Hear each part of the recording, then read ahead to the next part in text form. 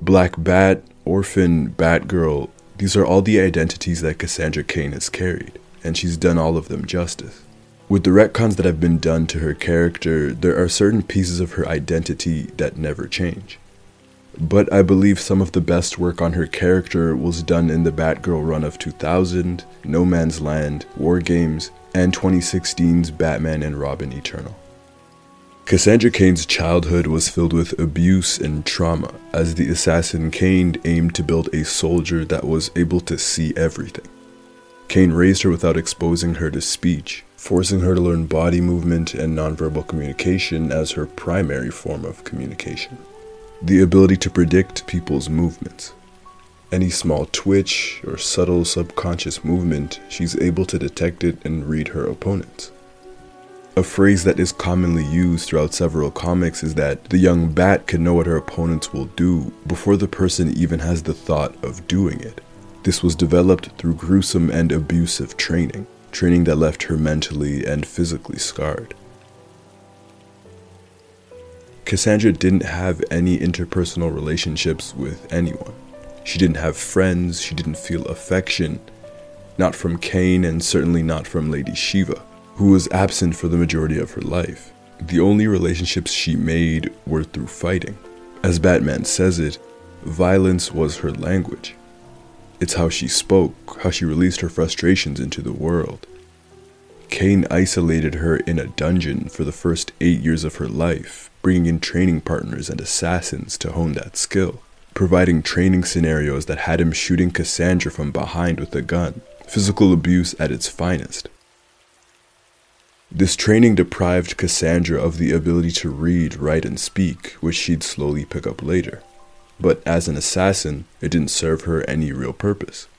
When her father felt that she was ready, David Cain took his daughter to kill for the first time, at 8 years old. Cassandra didn't understand what she was doing until it was too late. This event traumatized the young assassin and she ran away. She traveled across the world, where she ended up in Gotham City, at 17, where she was a courier during the supervillain and gang-ridden No Man's Land. It was there that her bravery and her skills led her to Oracle and later Batman, and it's where she became Batgirl. One of the most interesting aspects of Cassandra Cain's character is how similar she is to Batman, and how the two of them interact with each other. This is before the introduction of Damian Wayne, and for the first time it showcases what happens when Batman places his trust in a killer. The two of them shared a mentor. David Cain taught Bruce, and of course he is her father. Batman knows this. But when he is sent a tape of Cassandra's first and only assassination, Batman vehemently denies that it was her, which is fascinating to me, because Batman knows exactly who David Cain is, what he is capable of, and still he denies it. To return to my initial point, Cassandra especially displays in this series and in War Games a very similar obsessive nature about her. We all know about Batman's obsession over justice, over the mission, but Cassandra carries it too. And while justice and vengeance fuel him, it's guilt that drives her. The guilt that she carries after having murdered that man. Guilt that isn't even her fault. Throughout the Batgirl run, it's almost like Cassandra has a death wish. And for a portion of it, she actually does. She wants to atone so badly for what she's done, and that willingness manifests itself into recklessness, if it means saving people. She's willing to dive into a space that was already in flames, if it meant saving her enemy. Cassandra shares the same intensity and dedication towards justice that Batman does. The same woman who defeated Lady Shiva in hand-to-hand combat, but didn't kill her. Recalling the moment when Batman received the tape of Cassandra's murder, and he denied that it was her, he stated the reason for this is because she understands the fragility of life, its value, its need for protection. Cassandra was used and abused and will not let anyone else be. Again, I bring in the comparison of Damian Wayne, who on his first mission decapitated someone. Batman never had to tell her not to kill. And he asks, how can a killer understand that? But it's because she was forced to take a life, that's why she can understand it, as sad as it is. Bringing people to justice isn't enough for her. That's why she's dedicated to the Bat. Batman took Cassandra in and gave her everything her parents never did. Batman gave her her first hug. He deemed her as a hero for the choices she made, despite how she was raised. These words and actions of affection and affirmation is what she never had. Batman tells the young Bat exactly what she needs to hear. That she isn't a monster, that she isn't what they made her out to be. He was a true father figure. And in addition to that, with Batman comes Stephanie Brown and Tim Drake, two of her best friends. And Barbara, who recruited her, is always there trying to give her the experiences she was robbed of. Barbara had to force Cassandra to be a regular woman instead of just an assassin, to try and give her little bits of her childhood back. Again, where justice and vengeance drives Bruce Wayne, guilt drives Cassandra, atonement does. But it's more than just guilt. Cassandra is a very empathetic individual, and her ability to read body language adds into that.